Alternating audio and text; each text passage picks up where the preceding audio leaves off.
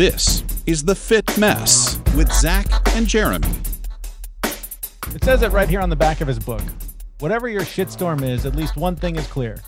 No one showed you how to handle this, and you're painfully ill-equipped until now. That is a great teaser for the brand new book, Wise as Fuck. It's written by Gary John Bishop, one of our favorite guests. We love having him on. Fortunately, he writes lots and lots of books, so we get lots of opportunities. Tons of wisdom and advice from him that is so applicable, especially in the modern times that we're living in. And I can't wait to share this conversation with you. But so much of Gary's work, so much of what he writes about is about getting out of your comfort zone, taking action, and not letting your limiting beliefs hold you back from living the life you want to live. So tell me, Jeremy, what'd you do this week that was uncomfortable? Sit in this chair. Wow, that's pretty lame. Oh. No, seriously. What'd you do this week that made you uncomfortable? Well, it's funny. I am dealing with some physical pain. My back currently hurts. It went out about an hour ago, so I'm trying to power through this. Well, But prior to that, I've been dealing with, I've mentioned on the show probably ad nauseum, I just got these injuries that are nagging. And meanwhile, the COVID weight keeps piling up. I feel disgusting. I feel horrible. And so this week I decided, you know what, and I need to give credit where credit's due. My wife sort of acknowledged that in my day, I have not been carving out time for myself. I have not been going, I need time to meditate, yoga, meal prep, something. Like nothing's for me. It's take care of everybody else. So she's been giving me an hour every day to just do what I need to do. And so I decided, well, I can ride a bike. So let's do that. So a couple times I got on my bike and went for a ride and went much farther than I thought I could. And quick shout out to our sponsor here. I actually rode my bike over to the beverage center to get some non-alcoholic beers from Athletic Brewery because my fridge has been empty, as I've also complained about on this show. So that problem was solved. I got in some exercise, and just doing that, like just getting outside and sort of experiencing a taste of sort of what was normal has helped me mentally. But the hard part is, like with most of this stuff, is just getting the motivation to take that first step and go out the door. Right. Mm-hmm. So that was something that I did to break my cycle, my comfort cycle of just hiding in my house, hiding from the world, and trying to do something active to get my life back on track. Mm-hmm. Nice. Good for you. And now it hurts. How about you? What are you doing to get uncomfortable? I'm uncomfortable right now watching the facial features you're making in Zoom. I can imagine. This looks uncomfortable for you. It hurts. It hurts a lot. My empathetic side is screaming right now. Today at the parking lot for when I go into work, I have to go through the temperature screening and stuff. And I went into work, and I was coming out, and I was going across the parking lot, and there was somebody, driving. So, in New York, you run to get out of the way. Mm-hmm. They'll hit you. They don't slow down. So I, jogged 4 paces, and my ankle went again. Getting old is awesome. It sucks. Anyway, so now I'm, my ankle's hurting again. I'm uncomfortable, but like I had to cancel. I couldn't go to my workout because there was a whole bunch of running involved, and I definitely need to give this a couple of days. Yeah. So there's an interesting dichotomy there. One is, while I'm injured, part of my motivation to do something was our conversation that we're going to get to in just a minute with Gary John Bishop about not just sitting there waiting for perfection, not just sitting there waiting for life to come to you and land on your lap and go, here's this tremendous opportunity. All too often we have to just decide I'm taking action. And then what that action is of course dependent on the situation. But there's also a time for what you're saying where I'm hurt and the action I need to take right now is non-action, is to rest, to give my body the time it needs so that when I'm ready to take that action, my body will do what I need it to do. Right. But the last time I hurt my ankle, I was like, oh, my ankle hurts. And then 1 week went by and 2 weeks went by. 3 weeks went by. Finally, it was 5 or 6 weeks before I got back into the gym. Right. And it was my ego that got in the way because I didn't want to go to the gym and, get on the bike when everyone else was running or, get on the bike when people were doing jump ropes or something Yep. like that. Like I didn't want to be that guy. Yeah. And, talking to the owner of the gym, I like explained that to him, and he let me have it. He's like, "Oh, that's the ego getting in the way, man." Yep. I was like, "You're absolutely right." So here I am. But in this case, I'm going to give it 2 days because it really hurts. Yep. I don't want to damage it further, and then I'll be careful. But Well, I'll get and back in there. and a bum ankle won't stop you from doing some sit-ups, won't stop you from doing some push-ups, doing some modified yoga. Like there are things you can still do. And believe me, I'm preaching to myself here. This is what I've been telling myself for 2 months. Oh, I know. You can work through this pain by doing other things, but that pain is such an easy, but Yeah, and I'm an all or nothing guy. So yeah, if I can't do something to the fullest extent that I want to do it, I won't do it at all. right.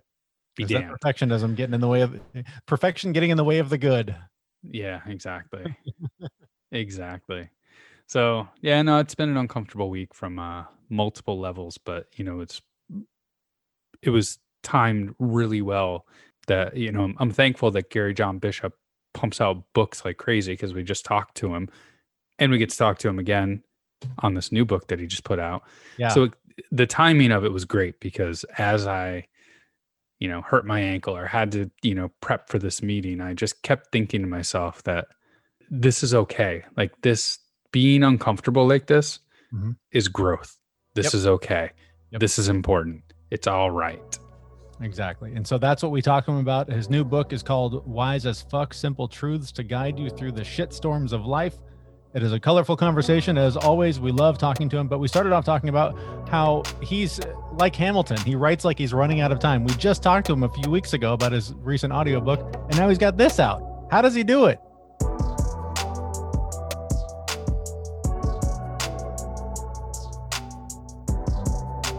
Did you just not have room to fit this into the last book? How'd you do this so quick? I'm always, believe it or not, as I'm releasing this book, I'm about halfway through another one. Oh my God.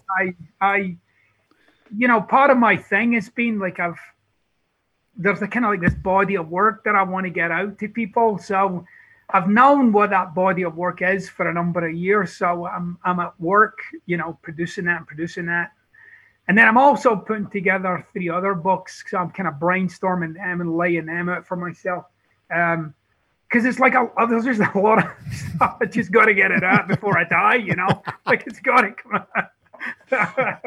So yeah, that's the game. It's getting on the paper before I depart this mortal coil. I love it. Well, let's talk about kind of the focus of it. Obviously, wisdom is the key, is the focus of this conversation. Let's talk about the importance of wisdom and what it means to be wise as fuck. Right. So I've been troubled at times by, like, how can I pick knowledge up, but it makes no difference to me, right? Like, how come I can read a fucking book or do a course or something, somebody tells me all this stuff, I'm like, oh, that sounds really fucking good. Mm-hmm. And then nothing. I just do the same shit that I've always done. Like, what is that? Like, why? What's the difference? When does it become wisdom for me was a question. And then, but what's the difference between knowledge and wisdom? Like, how do I get myself, how do I learn these things, first of all? And then how can I take that and make it wisdom? Mm-hmm. And the more I looked at it, and I looked at my own life, that the things that I had learned that became a wisdom for me, that is something that I learned that when I applied it to my life, it laid out a pathway for me. It told me some truths that maybe I hadn't seen, or I'd been ignoring, or I'd been pretending about, but it was unmistakable. Like, it told me a certain truth. So in this book, I talk about a piece of wisdom that I gave people in the first book that I ever wrote. And the thing that I said was, you have the life that you're willing to put up with. Mm-hmm. Now, that's kind of confronting group of words right there. It's kind of like, oh shit, like, whoa, what? Like, now, I argue with it and I might resist it and I might, but if I apply that to my life, if I look at, like, well, I have the finances that I'm willing to put up with, or I have the career that I'm willing to put up with, or I have the body that I'm willing to put up with, or I have the love life, and it's like, oh crap, like, it's starting to tell me some truths here. Mm-hmm, mm-hmm. So it doesn't necessarily tell me specifically what to do, but it will show up what I need to do. Like it'll bring it to me. Yeah. And so that was really the point of this book, was to look at what are some of the things that I've since adopted as a wisdom, that and adopted it in such a way that I don't even have to think about it. Like it's just there for me. Mm-hmm. How did I do that? How did that work out for me? What are the things that I feel as if would resonate with people the most? And that's really what I've been out to do with Wise as Fuck, is to give people this insight into how to turn what you know into a real bona fide wisdom, and then present you with some wisdoms that you don't have to believe them. You don't even have to agree with them. But if you apply them and you look into your life, they will talk to you, and you will see things there that you perhaps hadn't considered. I had a therapist once who told me that I wasn't changing because I was too comfortable, and that I wasn't uncomfortable enough to actually do anything about it. Yeah. And it was that moment where I realized I needed to really dig deep. And one of the things that struck me when I was reading your book is you mentioned, the word mess and messy a lot. And our show is The Fit Mess. And we totally recognize that shit is messy, really, really messy. So I wanted to get your take on what messy means to you in this context. Yeah. When you're in your life, nothing's linear. Like it's all just, really, it's just like this shit show of stuff. It's like this over here and that there, and then there's my brother, and then there's fucking my biceps, and then there's this fucking, my relationship with my ex, and then my job, and it doesn't seem to connect. Like it's just, and so what we're doing is, and I talk about this in the book, like we compartmentalize. It's like, well, this part here works and that part there works, and then this part doesn't work, and then and so I spend my life, because that part works, I just kind of ignore that. And I'll focus on this thing that I think isn't working until I see that it's never going to work. Then I'll just ignore it, or I'll pretend it doesn't exist. I'll chop it out and pretend that I wasn't interested anyway, right? Mm-hmm. And what we fail to see is that underneath all of that is you. Mm-hmm. Yeah. All of it. So people like to think this idea that, well, my work life is great, but my home life sucks. And what you don't realize is that it all sucks because this sucks. So none of it gets to be as great as it could be. Mm-hmm. None of it. You don't get to fulfill on your potential in any of those areas. So, the example that I've been kind of thinking about recently is like, you've got a leaky refrigerator and all you do is keep investing in better mops. Right? Like, that's awesome. Fucking mop. I swear to God, this is the Moptastic 3000. This thing will fucking mop shit up. Like, dude, your refrigerator leaking. Oh my God, I love that. Like, why? What are you doing? Like, so I want people to get underneath. I want them to take a look. I want them to get like, yeah, it's all you. Mm-hmm. Like, Mm-hmm. what is it about you, and why this and why that? And it's that compartmentalizing. It's that like trying to fix a little something over here without ever really being at the source of it is what creates that mess and that confusion. Whereas if you were really at the source of it, if you really got like, yeah, there's this thing that goes on with me, and when you put it out there in life, it'll work there, and there, but it won't work there and there. Mm-hmm. Mm-hmm. And so instead of going to there and there, let me get back to this thing that's going on with me, this whole approach that I've got. Maybe there's another way for me to kind of point myself in life such that a lot of this would start to make sense and ultimately work. Yeah. A lot of times we look outside for the answers. A lot of times we look outside just for escape. We get online, social media, whatever, and we find all the flowery memes that you write about that have all this, what you describe as bad wisdom. And right. Can you, just for folks that haven't read the book yet, describe what bad wisdom is and why it's so toxic for us? There's so much of it, right? I mean, there's just so much shit, right, that we have agreed is good shit, right? Right. But it's still shit. Right? So I mean stuff like,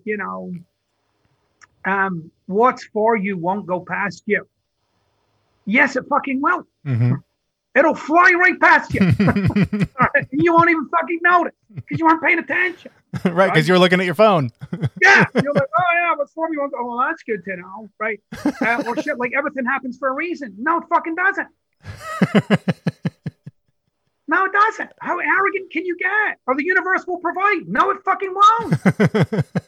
No, it will not. Tell that to the guy that just got hit by a train. Was that the universe too? Right. Yeah, kind of was. Anyway, so I want people to like start to get like most of the stuff that gets put out there. It's really only designed to make you feel better about the pile that you're in. None of it is designed to get you out of that pile. It's all designed to kind of have you be like, oh yeah, breathe, right? Oh yeah, better for breathing. Well, of course you're fucking breathing. You're alive. So I want people to get like, when you engage with wisdom from the kind of perspective that I'm giving you, it gives you a truth, but it's not always a comfortable one.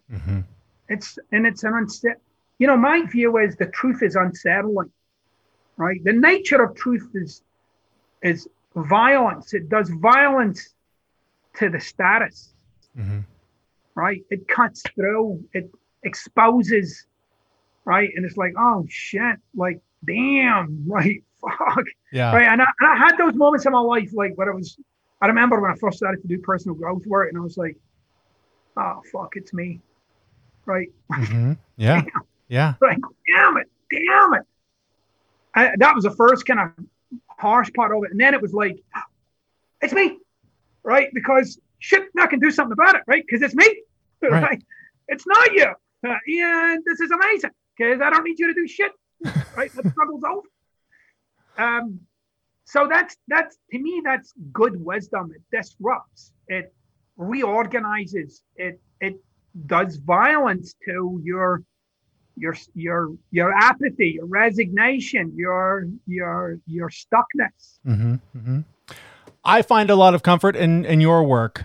I'm curious, and I saw a picture the other day. You posted a picture of your very beaten up copy of your book. Do you ever have to go back and refer to your own work to sort of get back on track? I do it all the fucking time. Yeah. I mean, I do it because because it kind of puts me back in that kind of paradigm of thinking that I was in when I was putting that together. And then exposes like a world to me. I'm like, oh yeah, that thing. Oh fuck yeah. And then when I see that thing in the context of the life that I have right now, it often reveals other things to me.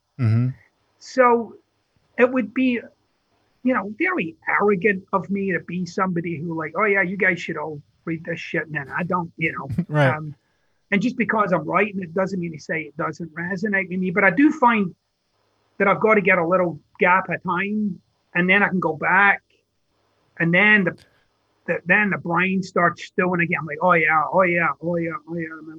And often like there's a part in my second book, Stop Doing That Shit, where I talk about some of my own internal beliefs, like my belief system, and fundamentally my machinery, has concluded that people don't care, and it's deeply resonates with me. And so whenever I'm upset about something, I'll sit there for a minute and say, all right, now I'm just reminding myself that I'm triggered by that people don't care. And I'll find that I'm triggered by the same shit again. Like, there I go. Yeah. Yeah. And so it's great. It's a great way of, if you can't master yourself, you'll never master life. That's just period. And it's not like you master yourself like you're a done deal. It's like you're constantly herding cats, right? But it's good to be a cat herder. Yeah. So when I was reading, the first part of this book, you spoke about it earlier a little bit, but, discovering our truths and, we got to think deeply, and it's not about, just the next how-to guide. It's getting deep down and underneath. And maybe the answer to this is go buy the book and read it. But what are some things that people could do to really get underneath and find out what those deep truths are? How do you get there? Because I spent my life running from them. Yeah, I mean, you're living them. So we live our lives like they're circumstantial. So the problems I'm having at college, or the problems I'm having at work, or the problems I'm having in a relationship, but if you've never asked yourself, like, well, why the fuck did I go to college? Like, what's guiding me? Why did I choose that subject? Why did I get into this? Like, what was that really? Like, where's all that coming from? Like, how come I get upset by that and not that? And rather than just saying shit like, well, I'm just being myself, which is the biggest cop-out you'll ever hear in your fucking life. Mm-hmm. That's like the hidden language of it's not my fault, So, but if I started kind of get interested, like one of the things that I've done with people over time, and I've said, why did you choose that subject in college? And once you peel back all the shit, they thought that was the thing they could do, right? So they were already at some kind of bar, right? At 18 or 19 or whatever, right? They're already at some level. Like, how come you weren't a neuroscientist or some shit like that? I never did that. I didn't get those grades. Or like, I know, but how come? Yeah. Like, so what? Why not? And so what I discovered, I'll give you an example for myself. I never went to college, right? I've never been to college other than, to visit people that I knew there, but never to get educated. Mm-hmm. And if you'd asked me when I was 16 and 17, am I going to college? I would have said no. And if you'd said to me, well, why not? I'd say, I don't want to go to college. I want to go get a job and make money. And for me at that time, that was the truth. Because I'd never gone underneath how I ended up there. Mm-hmm. I'd never went, well, why did that become my option and not that, right? How come I never ran off and became a fucking, I don't know, an actor or something, right? How come I never did something like that? Well, because somewhere in the back of my mind, I didn't think I could do that. Mm-hmm. Right. And then the more I investigated it as an adult, the reason I never went to college, when I eventually told myself the truth, which was well into my 30s when I told myself the truth. And the truth was I didn't think I was smart enough. Yep. Mm-hmm. Now, at the age of 16 and 17, I was bullish about it. Smart enough, Yeah. But that wasn't the truth.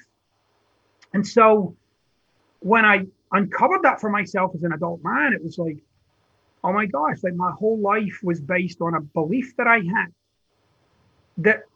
And at that point, it was like, I don't even know if that's true, but I believe it. I believe it in my heart of hearts. And that's the problem with your beliefs. Like people sometimes talk about self-limiting beliefs. You don't know yours.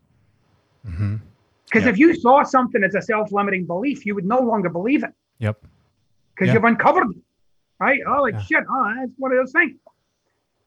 When you have a self-limiting belief, it is shaping everything, and you don't see it.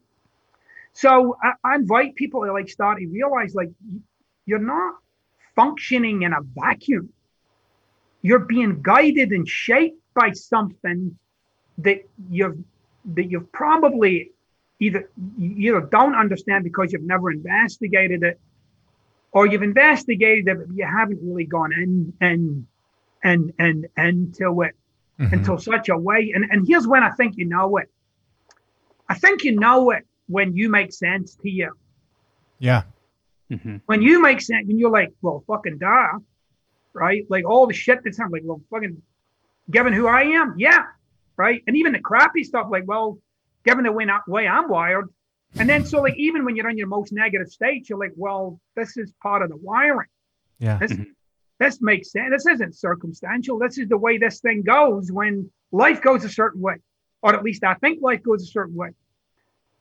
The greatest freedom you'll ever get in your life is when you finally come to terms with you, right? I think there's a quote from Camus that I have in this book where he says, man is the only species that lives in complete denial of who he really is. Right? Yeah. See how smart people are? Like, I pale in comparison with these fucking geniuses. If I can bug you with one more, you had a quote in here that rang true for me. It's on the topic of loss. And I can't find the page right now in front of me, but so many people are experiencing some kind of a loss right now with COVID. They've lost a loved one. There's an election coming up. They're about to lose the country they think that it is, whatever. So a lot of people are kind of grieving what was, because life has changed so much, and they're grieving what was supposed to be, which clearly was not supposed to be, because here we are. Mm-hmm. So how can we use wisdom to sort of guide us through what is this horrible loss that we're all feeling on some level? Yeah. So loss can be described in lots of ways. There's like the physical realm, right? When somebody dies and a pet dies or something. Mm-hmm. There's the tangible realm of things like objects, right? And possessions. Yeah. And then there's the intangible, like love, right? Which is a kind of intangible. Or self-confidence is an intangible, but it's a loss nonetheless. And ultimately, if you take away all the kind of stuff that kind of percolates when you're in the experience of love and all the situations, you'll see that loss is really the ending of a future that you had thought was happening. Mm-hmm. So it's the end of some future that you had in mind. Yeah. So even when somebody dies or a pet dies, somewhere in the back of your mind, this was going to continue, right? Or you get fired, or a business goes down, or, whatever the thing may be, somebody walks out in your relationship. It's not so much the loss of what was, right? Because we're constantly losing what was. It's constantly gone, right? Like yesterday's gone. Yeah. You can argue with all you want, it's gone. Mm-hmm. But what keeps us kind of going as human beings is the promise of the future. Yeah. Like it's the little bit of hope. Yeah. Right? Yeah. That's going to turn out, right? That I'm going to turn out, that this is going to turn out, that we're going to turn out, that, I'll wake up and I'm 65 and I've got the same body I had when I was 25. Like, I hope one of these days that fucking turns out. Although it won't happen if I don't take the action, but nonetheless. Right.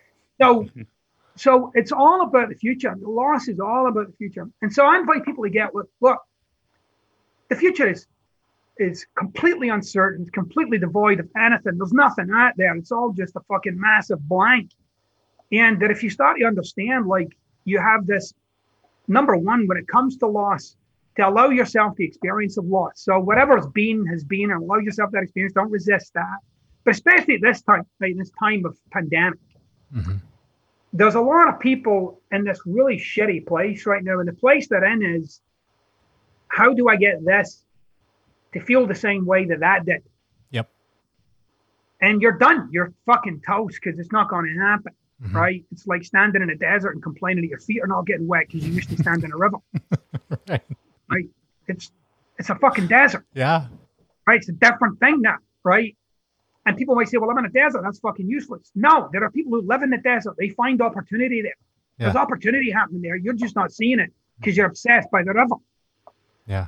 And that's where we find ourselves really grinding up against it, is we're trying to make sense of this through the lens of that. Yeah. And they're not the same.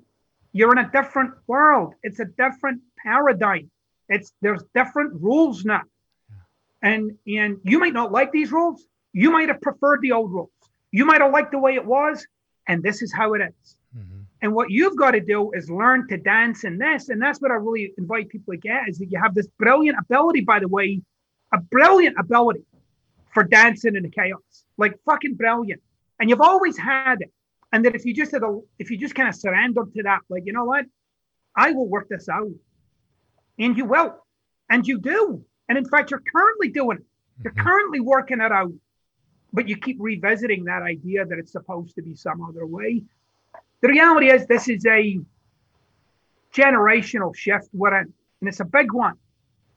And it's consistent with other big generational shifts like 9/11 or the Vietnam War or the Second World War.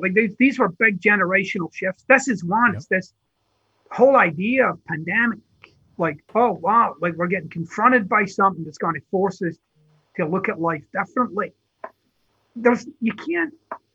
You don't come back you don't go back to the way it was. You have to forge your way into the future and dance with whatever you're getting presented with. And that's the case with everything in life, by the way. It doesn't matter. Whereas if you move to fucking Idaho, you'll have to dance with that reality. I don't want to dance in Idaho. No.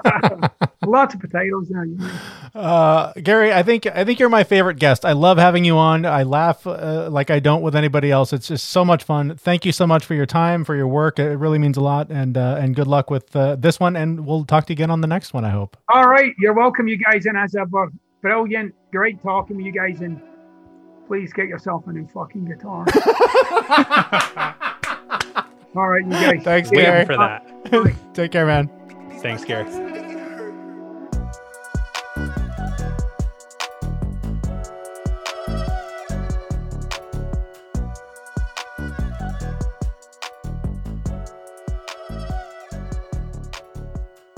All right, dude, you're going to have to get uncomfortable and get rid of that guitar because he's giving you shit about it.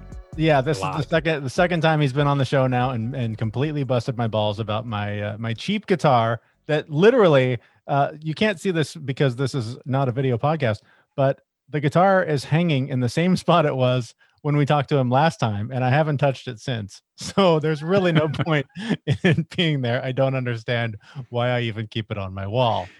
Well, guess what? If you do have to pack your house up and move sometime, it's a good opportunity to get rid of it. It's true. So yeah, and that, you know, speaking of that, getting uncomfortable, so much of what everyone in, you know, the world is going through right now.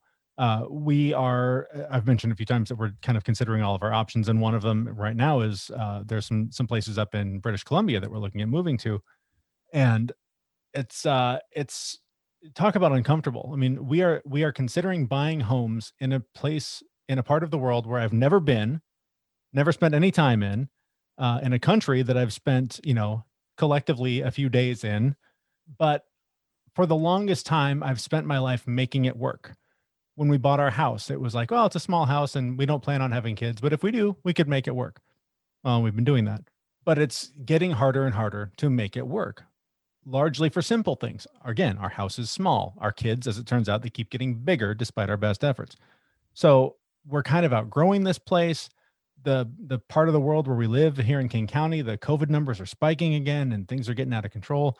The civil unrest, you know, this is not a Seattle thing. This is just in general, how everyone has like gone to their corners and picked their sides and is willing to battle even family over political ideology. There's just so much that I feel like I don't know that I can keep making it work.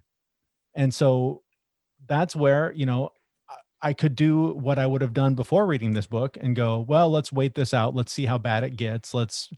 Hopefully the right time will come along. The right thing will present itself.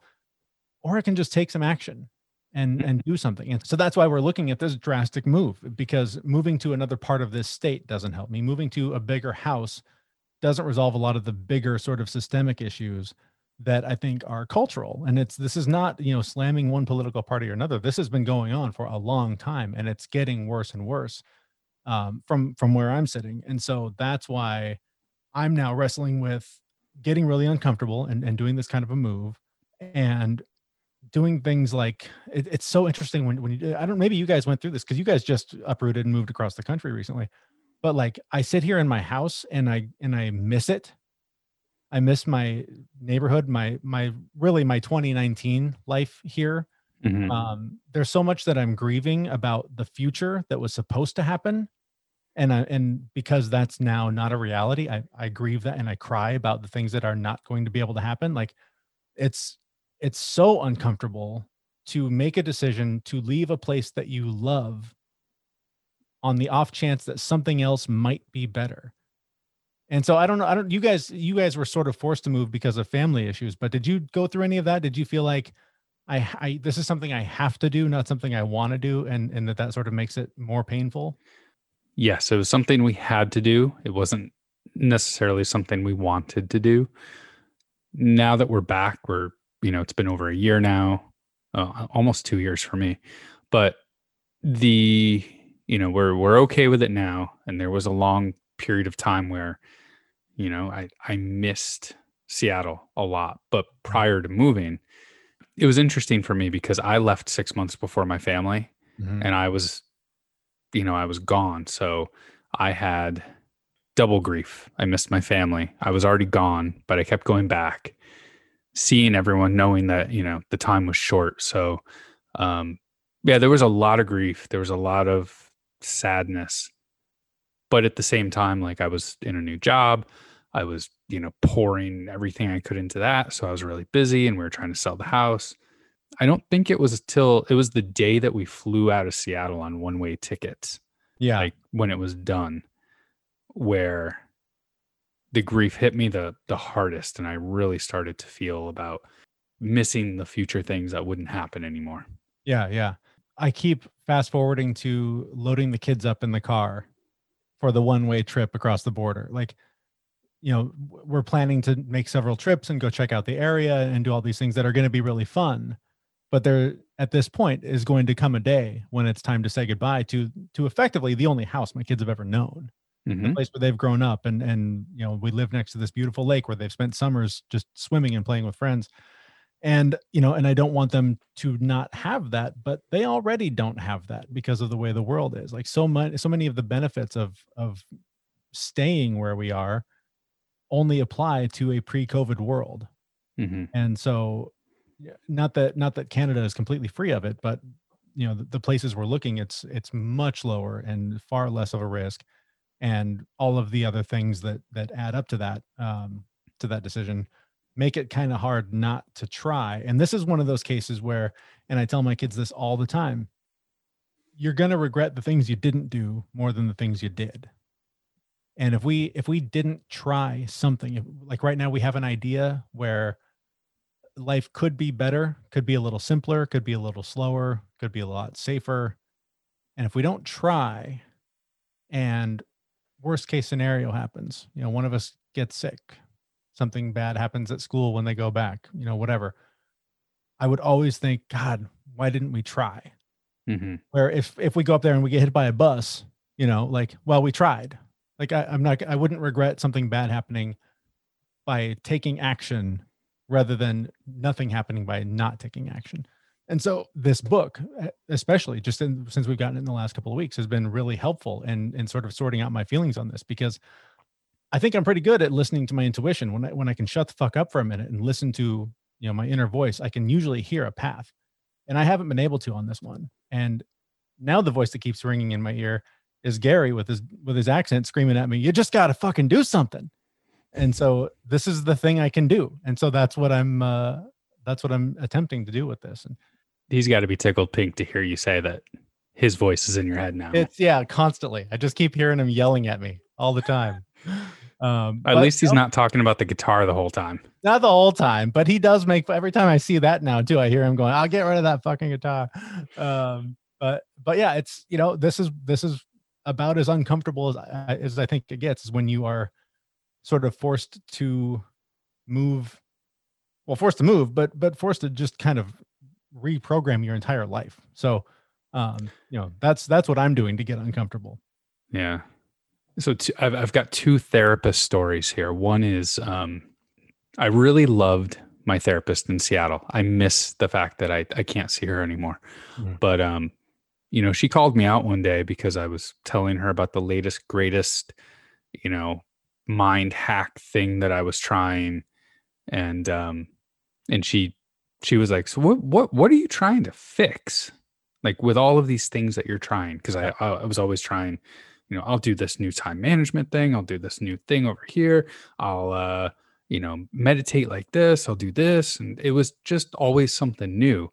And she's like, "What is it that you're trying to solve?" And I was like, pin drop. Yeah. Couldn't answer her. I was like, I don't know. I'm just looking for solutions. And she's like, "You're looking for solutions and you don't even know what the problem is." Yep. And that hit me pretty hard. And it was that comment that I had to go in and do a deep dive, like Gary was talking about, and figure out what the underlying problem was. What was I trying to fix? What was the issue that I was trying to address? Because I had no idea. And getting there was, oh God, it was so uncomfortable. like to the point where I like everything that I was gone, and I had to get rid of the ego and deal with this really nasty version of myself that I didn't want to look at. But it was that uncomfortable. It was getting that uncomfortable that allowed me to make the improvements, to fix the problem, to put the right time management solution in place because I knew what I was actually trying to address. I was going to say, because you still take on a lot of different efforts, strategies, plans to improve your life in different ways. So you do feel like they're more targeted now. You know, it's not just an effort of, oh, that sounds interesting, let's throw some energy at that. It's, you see a way it connects to the deeper issue that you're probably, I imagine, just because you're a human being, still working on. Yeah. Most of the time. Every now and again, I have to check myself because I'll spend 4 or 6 weeks like trying new things. Right. And I'll stop and I'll go back to that question of what problem am I trying to address here? Yeah. And I have to go dig a little bit deeper, but I generally know what my deep, dark issues are. Yeah. I suffer from great anxiety, perfectionism. I could never please my father. So like I constantly try and please authority figures, right? So I try and make myself better based on that. And that's really not important to please authority figures. So I do have to check myself occasionally, but for the most part, I can take whatever I'm trying this week and tie it back to like that deep underlying issue. It's funny you mentioned the daddy issues, and one that came up for me last night. Actually, I was doing a little meditating and kind of thinking about what my why is. What drives me to do the things I do and to live the way I do. And one moment has always kind of echoed in the background that I've never really sat with until last night. And one was when my parents split up. I remember that I could like visualize a drawing, which I was 12, so I should have been able to draw better than the picture I had in my head. But I had this visualization of this circle and a house with me and my brothers in it, with my mom and my dad on the outside. And sort of thinking that was a temporary thing, like this was a bubble that we were in for a while. And then I just had to get through that until the bubble popped and everything went back to normal. I've sort of carried that with me. And it sort of occurred to me that that's kind of what I've been doing with all of the problems that I'm now trying to solve with this move, is that I've been waiting for things to just get back to normal. I've been waiting for, well, once this all blows over, then I'll dive back into meditating regularly. I'll exercise more. I'll eat better. Like I'll get things back on track once this gets back to normal. Well, here we are 7 months later. And early on, I did a really good job of going like, oh, this is my opportunity. I'm home more. There's things I can do. I can really manage my time my own way. But that sort of faded into the background. And I've fallen back into this pit of, well, once this blows over, you'll be fine. But again, I can sit here and wait for it to maybe blow over, or it'll blow right by me. Mm-hmm. In the meantime, I'm sitting here with, with my hands in my lap going, I don't know what to do. So that's, again, where I just felt like this is more evidence that I need to take whatever action seems to make the most sense.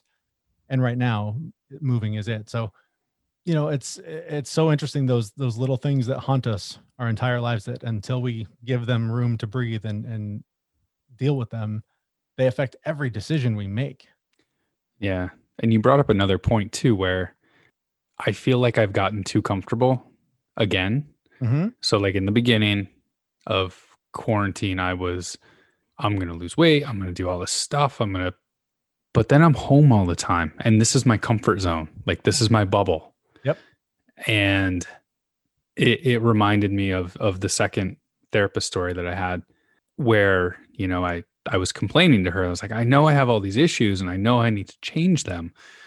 I just can't do anything about them. Like I can't bring myself to do anything. And she was like, well, you're too comfortable. You're not, you're not uncomfortable enough to take action on this.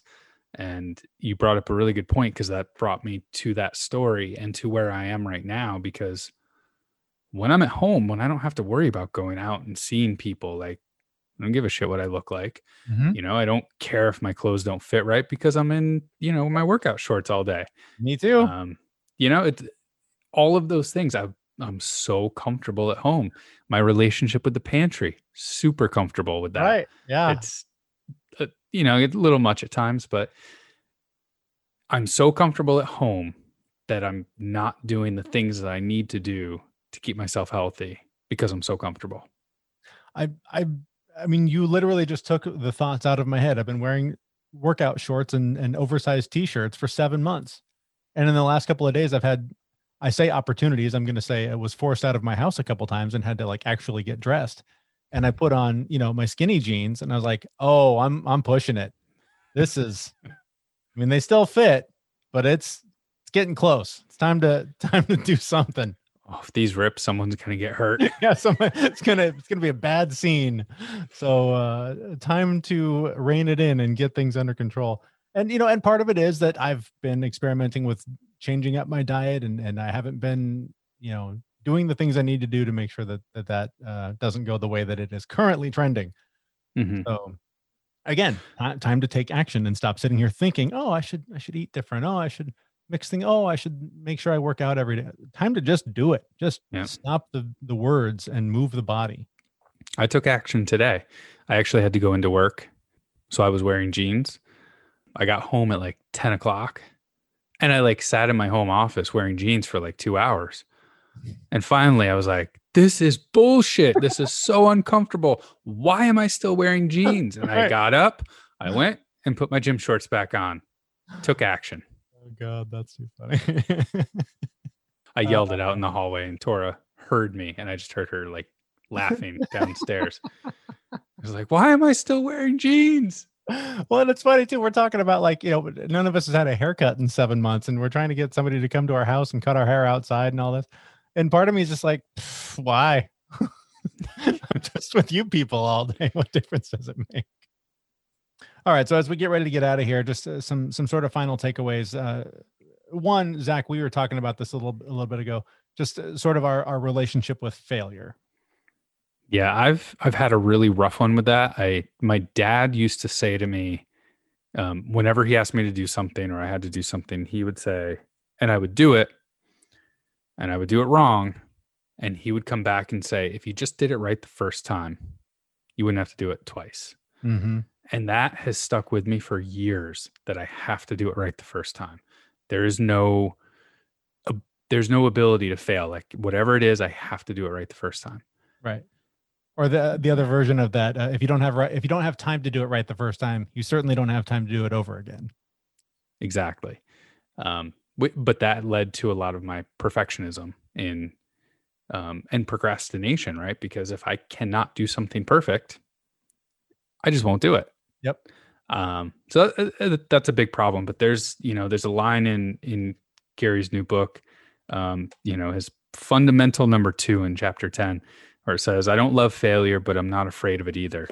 And I just love that part because I've had such a really interesting relationship with failure. Mm-hmm. It was hardwired in me that you cannot fail. So I wouldn't try if I knew I was going to fail. But I begrudgingly accepted the fact that, failure is part of growing. And while I'm okay with it now as part of the process of me getting to the next place, I'm not okay with it by itself, right? So if I fail and I don't do anything about it, that's a bad thing. If I fail, I learn a lesson, I do something better the next time, that's where it's okay. You have to make failure part of the process, and as opposed to it just being a point in time of I'm a failure. So I really like that part of the book and it really resonated. And within that, again, going back to the point of doing something, you automatically fail if you don't do anything. If you just sit there and just wait for life to happen to you, it's automatically going to fail because you're not going to grow. You're not going to have a lot of the experiences you would have if you decide to take the action on whatever that thing is that keeps spinning in your head. You're not going to will it into existence. Yeah. Thinking about it, envisioning it, hoping that it happens sets you on the path, but without the action, and this is again a relatively new thing for me because I have read so many books. It's like, oh, if you just imagine, that you're going to make all this money and imagine the dream home and imagine the perfect job, it will come to you. The universe will will it to you. No, it fucking won't. But it will put me in the right mindset to go, these are now the steps I need to take to make that imagination, that vision a reality. So it is both. Without thinking about it, without imagining that world that you want to live in, without creating it in your head, it's going to be a hell of a lot harder to find. But you're sure as shit not going to find it if you don't actually do something. It's funny, as you were talking through that, all I could think of was the song Free Will by Rush. You're a bigger Rush fan than I am. Big enough that I had to look up the lyrics because I knew the general idea of the line, but I couldn't remember the exact words. But if you choose not to decide, you still have made a choice. Yeah, that's right. Exactly. And it's a good song, though. For me, every Rush song, when it comes on, I'm like, oh, this rocks. What is this? And then, again, not a fan. Forget the singer's name. But he starts singing, and I'm like, oh, it's Rush. Never mind.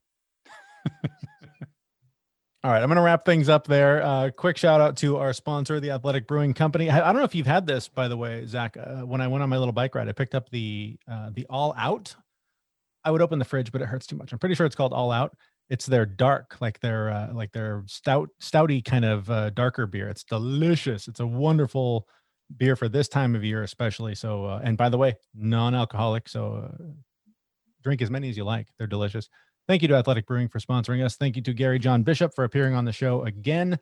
At this rate, he'll have another book out in about 3 or 4 weeks, and we'll have him on again. but we'll see. So, thank you to him for being on. And thank you to you for signing up for our newsletter. You can go to our website right now and sign up there. That is where we take the extra copies that they send us of these books and ship them out to you. We do random drawings for the various books and prizes that we have to give away. So if you've not done that, please go to our website and sign up for the newsletter. Oh, and visit our little merchandise shop. If you like our logo as much as you do, you want to wear it on your body, click the link on our website to buy any of our fancy hoodies and hats and mugs and stuff with our fancy logo on it. We like it. We think you will too. And of course, follow us on whatever social media platform you can find us on. That's going to do it for us for this week. We will be back next week with a show that I know, Zach, you are chomping at the bit to get this one out. Our chat with Louis Gravance. Yeah, I can't wait. For the last 2 episodes, like I've started to prep to record, and both times I thought we were prepping to record the next episode. We're going to talk to Louis Gravance, the author of Service as a Superpower. He used to work at Disney, so right there I'm already hooked.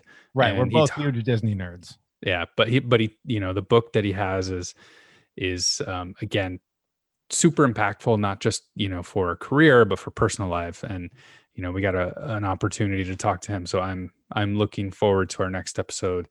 Really fun interview. Really bad audio quality on my part, but you know what? He forgave us. Yeah, he's often referred to as the guy that can make Disney service concepts work outside of Disney. Anybody that can do that is a magician. So really fun conversation with him. Again, one of those guys we could have talked to all day long. We'll have that conversation for you next week at thefitness.com. Thank you so much for listening, for subscribing, and for being a part of our little community. We will talk to you again next week at thefitness.com. See you, everyone. We know this podcast is amazing and does not seem to lack anything, but we do need a legal disclaimer. Jeremy and Zach are not doctors. They do not play them on the internet, and even if they did play them on the internet, they would be really bad at it. Please consult your physician prior to implementing any changes that you heard on this podcast. The listener assumes that Jeremy and Zach do not know what they are talking about, and that you will do your own research on the topics talked about on this podcast.